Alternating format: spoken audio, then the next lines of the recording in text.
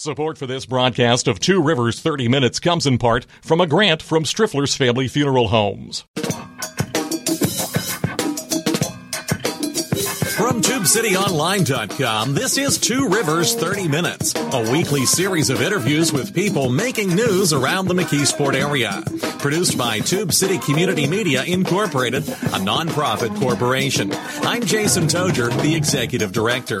On this show, we talk one-on-one with elected officials, community leaders, and others who are trying to make a difference in the Mon-Yough area. And we also take your questions and comments on Facebook and Twitter at Tube City Online. Most of us take water for granted, or at least we have most of our lives. It isn't something that you can take for granted. If you live in a lot of major American cities, as the people of Flint, Michigan found out a few years ago, or a lot closer to home, as the people of McKeesport found out after a very serious fire caused firefighting chemicals, foam that uses what are called PFAs and PFOs and PFOASs to enter their drinking water supply. Carla Eng is an associate professor of civil and environmental engineering at the University of Pittsburgh. She has been part of a team that has been analyzing the water in the 10th Ward area of McKeesport, but they've also been testing water throughout western Pennsylvania to find out just how prevalent these chemicals are. Good morning, Dr. Eng. Good morning, Jason. Thanks for having me. Well, thank you for taking some time to talk with us. I remember this fire very well, not just because I was a part of the journalists covering it, but because I knew the people who owned the body shop pretty well, and I live in the neighborhood, or just a few streets away. So this was a big deal. This was a auto body shop that caught fire, and the firefighters, they've got all these paints and chemicals and solvents and everything that are burning, and they brought in firefighting foam to smother the fire. What was in that foam that was particularly of concern in terms of the drinking water? Yeah, so there's a specific type of firefighting foam that's become infamous in recent years because it's led to widespread contamination of water all over the U.S. and actually all over the world. And this is called AFFF, is the way we normally refer to it. It's an aqueous film-forming foam, and it contains chemicals known as per- and polyfluoroalkyl substances, or PFAS. These are specialized foams that were developed to be used for when you have fires that have fuel involved that are very hard to fight. And so these types of firefighting foams are really intended for use in places like oil and gas facilities and in airports and in military bases where fuel might have caught fire. What's the problem with these chemicals? Why do we worry about what these chemicals do if they're such a good thing in terms of putting out these hazardous materials fires? Yeah, good question. So these PFAS were developed, this type of firefighting foam was developed using these chemicals because they are so good at forming these foam blankets to suppress the fires. But unfortunately, in recent decades, we've discovered that many of these chemicals are also toxic, and they can be toxic at very low concentrations. So one of the issues with using a toxic chemical like this inside of a firefighting foam is that there's no control over where the foam goes once the fire is out. Sure. And so once you've spread this foam out in the environment, it can contaminate, surface water bodies and soils in the area. Probably some of our listeners know someone who's in the volunteer fire service, or maybe a paid firefighter, or, like me, has been a reporter and has gone to cover many fires. And one thing you see after the firefighters are done is just how covered in water and soot and debris they are from, the old saying is that the rest of us run away from the fires and those men and women run into the fires, right? Does this firefighting foam, does it get on the firefighters as well? Do they absorb it as well? It does. And this is a really important issue to highlight because first responders are so important for protecting the safety of the public, and they are some of the most vulnerable to exposure to toxic chemicals. Firefighters already have a huge burden of exposure just from the experience of being inside of a fire where lots of stuff is burning. The furnishings in our home, the furnitures, all of those can release toxic chemicals. And on top of that, they have the direct exposure to the firefighting foams and also even to PFAS that are impregnating the uniforms that they wear. So they have this type of gear that's supposed to protect them that's called turnout gear. And they actually use PFAS in making the coatings in that gear. And so there's a movement right now to see if they can get PFAS out of that those garments that they wear to reduce their exposure. Carla Ng is an associate professor of civil and environmental engineering at the University of Pittsburgh. You have a website where you're posting some of your research. Can you give folks the address of the website? Yeah, if you'd like to find out more about our group and what we do, the website is www.pitt.edu/tilde, that's that little squiggly sign, Carla Ng, CarlaNG. We're going to talk a little bit more widely about some of the work you're doing throughout Western Pennsylvania, but I want to sort of close the loop on this topic. These PFAS or PFOS, or what was the term you used? AAA. What was the term? The firefighting foam is called AFFF, aqueous film forming foam. Okay, yeah. But the chemicals more broadly are these this family of PFAS. PFAS. Mm-hmm. They're not just found in firefighting foam, though. They're found a lot closer to home. What are some of the household products that we might encounter these chemicals in? Yeah, so this can be a little scary when I start talking to people about PFAS because they are very, very widely used in all sorts of consumer applications. So while they're used a lot in firefighting foams, they're also used to manufacture nonstick surfaces. So if you have Teflon pans, traditionally they were manufactured using this PFOA, same ingredient that is in, these older foams. You can find it in personal care products. So some face creams, waterproof makeup, dental floss will often have a Teflon coating on it that can release PFAS when you use it. Some medicines use PFAS in them, and also a lot of cleaning products. So things that tend to be for making things degreased or to make surfaces smudge-proof and stain-proof. The sprays that you get at the store if you buy shoes, for instance, and you want to waterproof them, or a new couch, or I've got a dog, I've got kids, I don't want them spilling stuff on my new couch. I guess the brand name is Scotchgard. I don't know if Scotchgard in particular contains PFAS and PFOS, but that certainly is the genericized term for it. That stuff can contain these chemicals. Yeah, so the traditional, the old school Scotchgard from decades ago contained PFOS, which is one of the more toxic PFAS, and is actually coincidentally one of the chemicals we found associated with the firefighting foam at Keysport after the fire. But they've moved on to newer types of PFAS, and this is also a concern. So the class of PFAS compounds contains thousands of different substances, and the ones that we know a lot about their toxicity is just a small proportion of that. So we know that, we understand well the toxicity of a handful of them. As a consequence, a lot of, that small handful has been phased out of products, but they've been replaced with other PFAS. And there's still a lot of uncertainty about how toxic the new PFAS that are being used are. So it's not one particular chemical. It's a whole classification, a whole family of different chemicals, thousands, as you said. That's right. Okay. Mm-hmm. And the thing that binds them all together. Oh, sorry. Go ahead. No, go ahead. No, please continue. I was going to say the thing that binds them all together into this class is the fact that they use carbon-fluorine bonds. And the carbon-fluorine bond in the chemical is what gives it that ability to repel dirt and water. But at the same time, it makes it a very, very durable chemical, which is why once it's released into the environment, it sticks around basically forever. There's not an easy way to break these chemicals down. It reminds me a little bit of lead contamination. We've had several guests on this show to talk about lead contamination in soil, in paint, in water. And one of the things that they always point out is that lead, once it's accumulated in the body interprets it as calcium basically and binds it permanently into the body. The PFAS and PFOS, they stick around forever. And that includes in human tissue? They don't stick around forever in human tissue.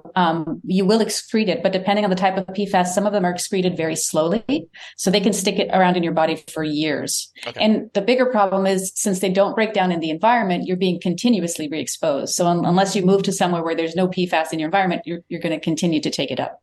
We have a break coming up, but before we get to the break, what are the long-term health risks associated with this family of chemicals? Yeah, it's a little bit of a scary risk. For the ones that have been well studied, we understand that they are linked to several types of cancer. So they've been linked to kidney cancer and testicular cancer. There are some associations with breast cancer, though that's not as clear. They are developmental toxicants. And one of the effects that happens at the lowest concentrations is that they can actually impair your immune system. So they make your body less able to respond to vaccines, for example.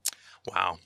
We're talking with Carla Ng. She's an associate professor of civil and environmental engineering at the University of Pittsburgh. She's part of a team that is studying the exposure rates, essentially, and we're going to talk more about the research here right after the break of this class of chemicals called PFAS and PFOS. mostly were originally intended, well, in firefighting foam, at least, they were intended to be used at airports and industrial facilities. But as Dr. Ng has explained, and as we talked about, they have been used in residential fires or commercial fires in residential neighborhoods, as we had in McKeesport a few years ago. And we're going to talk a little bit more about what you found when you tested the water in McKeesport. And then I want to get more widely into the research that your team is doing throughout the Western Pennsylvania area. Okay? Sounds good. Broadcasting from the Tube City Center for Business and Innovation in downtown McKeesport, this is Two Rivers 30 Minutes on Radio 81 WEDO, 1550 and 101.1 WZUM, the Pittsburgh Jazz Channel, and Tube City Online Radio. Stay tuned. We'll be right back. Support for this broadcast comes from Striffler's Family Funeral Homes. Since 1866, Striffler's has provided compassionate professional memorial services for families in White Oak, McKeesport, Dravosburg, Portview, and the surrounding areas. Striffler's offers comprehensive pre-planning services and aftercare. And through its affiliated company Design Monuments, Striffler's also provides permanent markers and memorials crafted in stone, bronze, and other high-quality materials. Learn more at strifflers.com or call 412-678-6191. Welcome back. Carla Ng is our guest. She's an associate professor of civil and environmental engineering at the University of Pittsburgh Swanson School, and we're talking about a certain type of chemical that is a lot more common than you know it. It's in firefighting foam. And so back in July 2021, and I remember this day well because we were having a barbecue a couple blocks away from McKeesport Auto Body, which had just worked on my car, as a matter of fact. The power line fell on this body shop. We heard the fire trucks arriving, and it burned for hours and hours and hours once that fire got going. Firefighters, I believe, from one of the Pittsburgh airports brought in this firefighting foam to try to get this fire out. But the firefighting foam got sucked into the water supply, possibly through a fire hydrant. I know that's still apparently being investigated. What did you find out? What did you find in people's homes when you sampled their water? Yeah, so I actually didn't find out about the fire until several months had passed. Okay. But the group that contacted me was Women for a Healthy Environment. They had been working with the community, and they reached out to me because we had met in other contexts, and they knew that I studied this chemical. And I was really surprised to learn about what had happened, this obvious accident of getting the foam sucked into the distribution system. The provision of water for fighting fires is a really important service that drinking water utilities provide. It's one of the main things that, we get out of having a water distribution system in a city like this. But unfortunately, it presents a vulnerability. And so when I heard that this had happened and that there was the potential for PFAS contamination, I volunteered to bring my group out to McKeesport to test the tap water, because what we heard through Women for a Healthy Environment is that a lot of the residents were feeling frustrated. They weren't sure whether their water was safe. And when I was contacted, I think it was already at the end of September. And so we mobilized a few of my graduate students that went out to McKeesport to test tap water, and whoever would basically let us into their house and look to see if we could find any PFAS. So it was a little bit of a door-to-door job, but we were able to collect drinking water samples from several homes.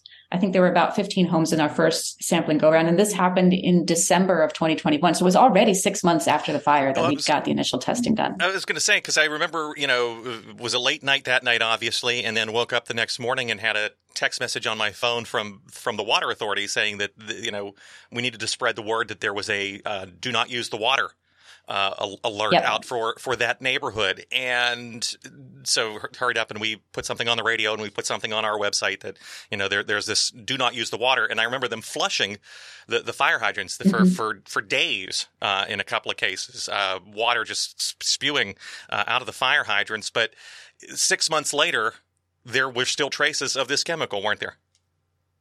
There were. So I had looked at the data that the Water Authority put up on their website to show that the PFAS were no longer being detected in the distribution system. But because there was not a lot of data about homes, my concern was that there could be PFAS trapped inside the plumbing in the residential homes. Okay. Because these chemicals are sticky, they're notorious for getting stuck. For example, like where they're used in fire trucks, right? And if they're trying to transition the fire trucks away from use of AFFF, it's almost impossible to clean them out completely and to get the truck not to be releasing PFAS over time. Well, because they're supposed to be durable, right? You know, if you're using them as a nonstick coating in a pan, or you're using them to repel water or moisture, that's a value that a chemical engineer would want, right? That's right. And some of those PFAS really don't like being, in water. So they'll stick to surfaces instead of being dissolved in the water. And then the surface becomes a source for continuously leaching these chemicals out. So this was a little bit of our fear. And we just wanted to give some reassurance to the residents, which is why we went out and did this sampling. And unfortunately, we did find in that first December sampling 2 homes that had at least one sample that tested with very high levels of this chemical called PFOS, the perfluorooctane sulfonate. And this is a chemical that has been associated with older firefighting foams. And so we thought if somebody had been using sort of a foam that was put away or stored or donated somewhere, it's possible that that's where that signal was coming from in those homes. I want to jump back for a second. You said before the break that this chemical has gotten on the radar very quickly over the last few years with firefighters, water authorities, public health officials, environmental activists. What happened? What happened that alerted people that this was a potential problem? Yeah, so it began with communities that had been contaminated directly from manufacturing of these chemicals. So we know, for example, if you've seen the Dark Waters movie, it tells the story of DuPont contamination of a town in West Virginia. And there are many cases like this. There is a case in North Carolina where there was a fluoropolymer manufacturing company that recently they discovered massive contamination of the Cape Fear River watershed there. There's also been cases where people living near military sites have discovered high levels of PFAS in their drinking water. And what really started this entire movement, I would say, was the discovery that you can find PFAS basically in everyone's blood. Wow. And if you go back through the literature to when this first started emerging, I believe that it was a dentist who was doing research and had started seeing this signal in, patient samples from blood and was trying to figure out what is this. And they eventually discovered that they basically were having a hard time finding any blood samples without PFAS in them. And that was followed up by, surveys of wildlife, a few decades ago, and found that similarly, all the blood of the wildlife they'd started testing had PFAS in it. And it suddenly blossomed into this unknown global contamination problem. And these are sometimes called forever chemicals, correct?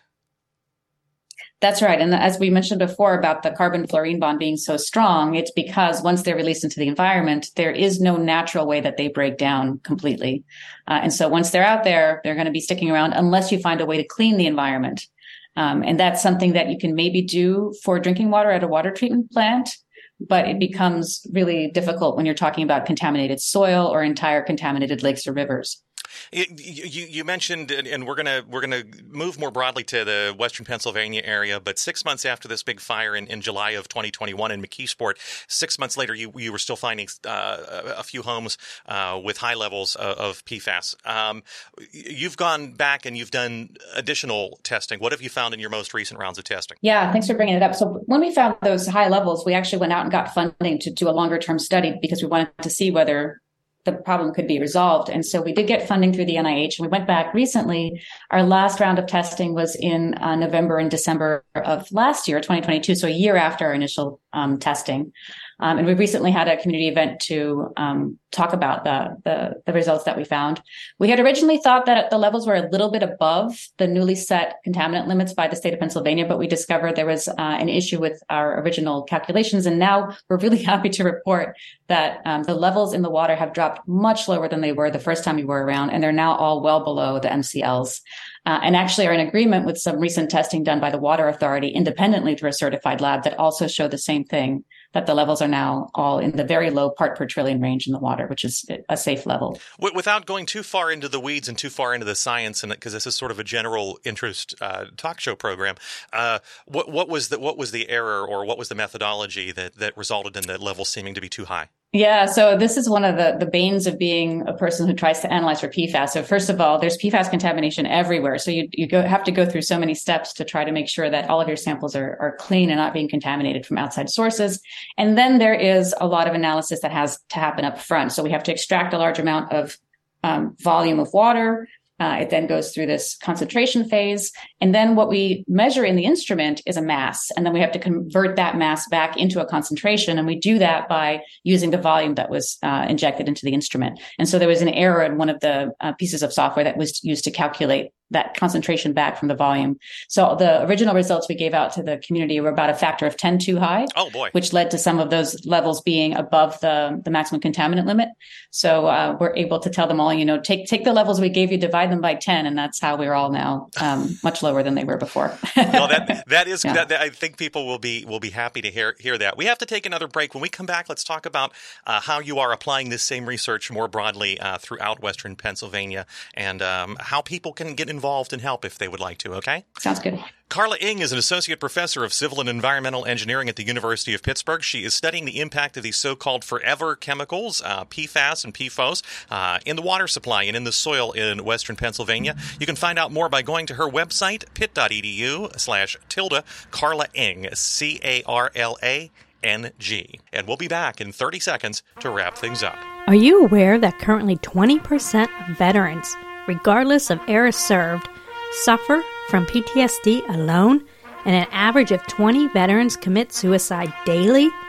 So if you're a veteran suffering with these issues and need to talk, call Operation Vet Now, or OVN, at 1-800-273-8255 and press 1, or visit opvetnow.org. Back for a final few minutes with Dr. Carla Ng from the University of Pittsburgh. You said you had a slight correction you wanted to make to something we said before the break. Well, yeah, so it's something that an environmental scientist and engineer should never say. So I had said something about the levels. Now, if you divide them by 10, they're safe. So one thing that I want to bring up is what actually the EPA has sort of suggested by their health advisory levels for these chemicals.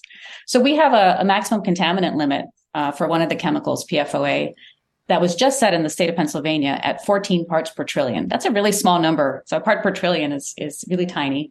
But the health advisory level set by the EPA last year is, and this was an interim health advisory, is 0.004 parts per trillion. So a health advisory level is basically telling you if you drink this every single day in your water, we don't expect anything to happen to you. And that number is so low that it's basically an acknowledgement that there's probably no safe level of chronic exposure to PFOA. I was just going to say so we can say that's that basically statistically zero. Basically zero. Yeah. That's right, because we can't really even measure it that low. And so while the levels in your, if the levels in your water are below the maximum contaminant limit, it's basically below the level that a water authority would have to treat for. It doesn't necessarily mean that there's zero risk, which is an important thing to realize about these chemicals and why we should stop using them. Given this high level of toxicity, it's safest if we stop emitting them right now so that levels in the environment can drop.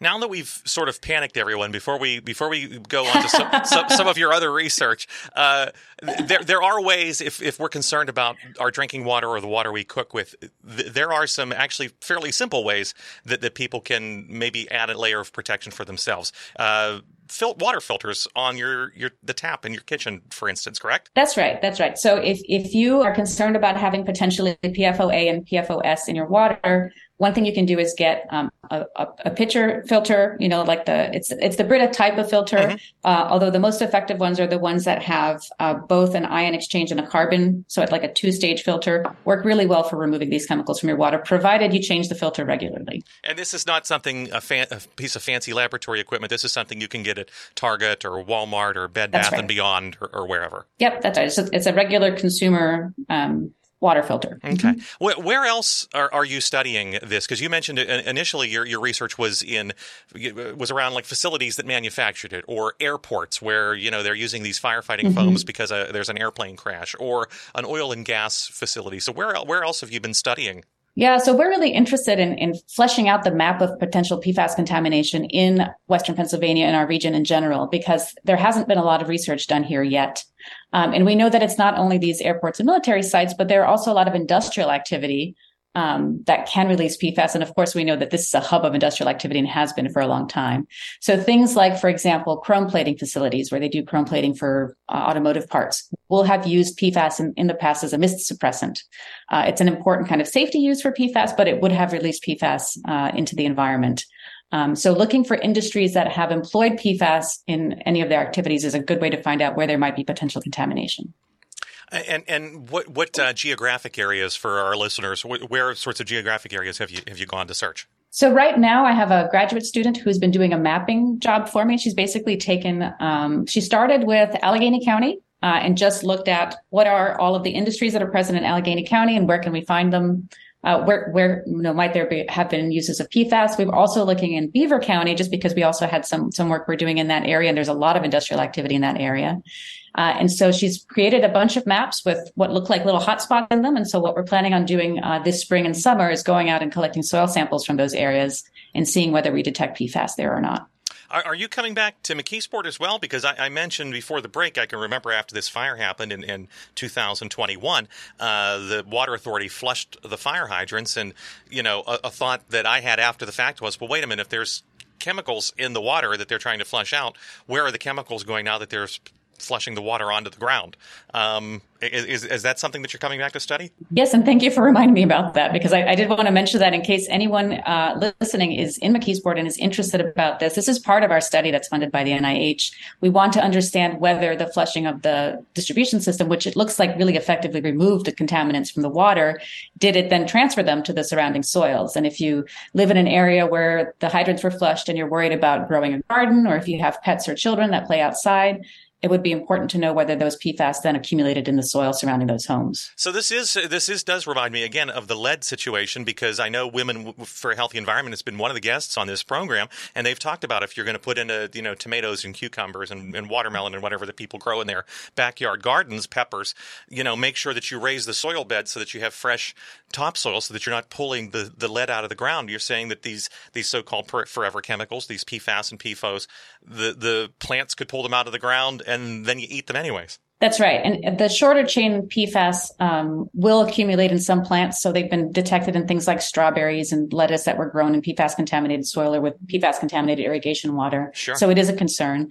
And there's also, of course, if you have pets or kids, they're either licking, your pets like to lick their fur, and the kids put everything in their mouths. So there is also that direct transfer. Yeah. If people want to get involved, if they want to have their water tested, or they want to reach out to you, how would they do that? What's the best way to do that? So if you go to my website, my email address is there, and you can definitely just shoot me an email, and I can send you the consent form for signing up for our study. And my email address is just my name, carla.ng@pitt.edu.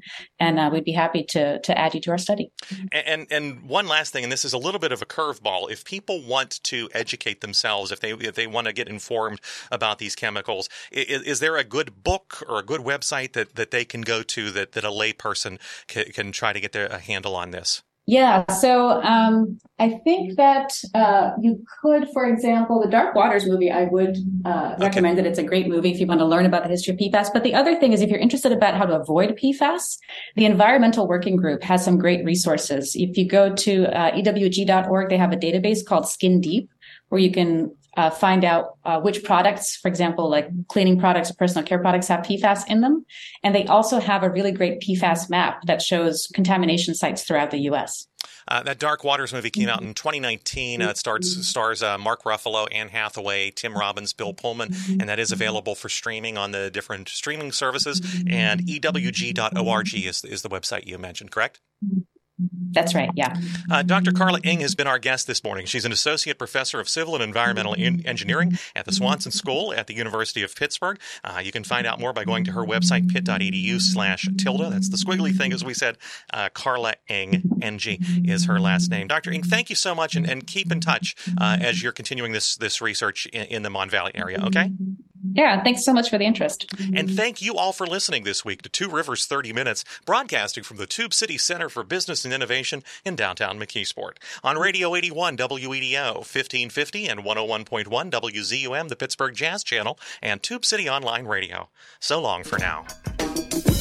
You've been listening to Two Rivers 30 Minutes, copyright Tube City Community Media Incorporated. Opinions expressed on this program are not those of Tube City Community Media Incorporated. Listener support makes this program possible. If you'd like to make a tax-deductible contribution, please visit our website at tubecityonline.com and click on the donate link.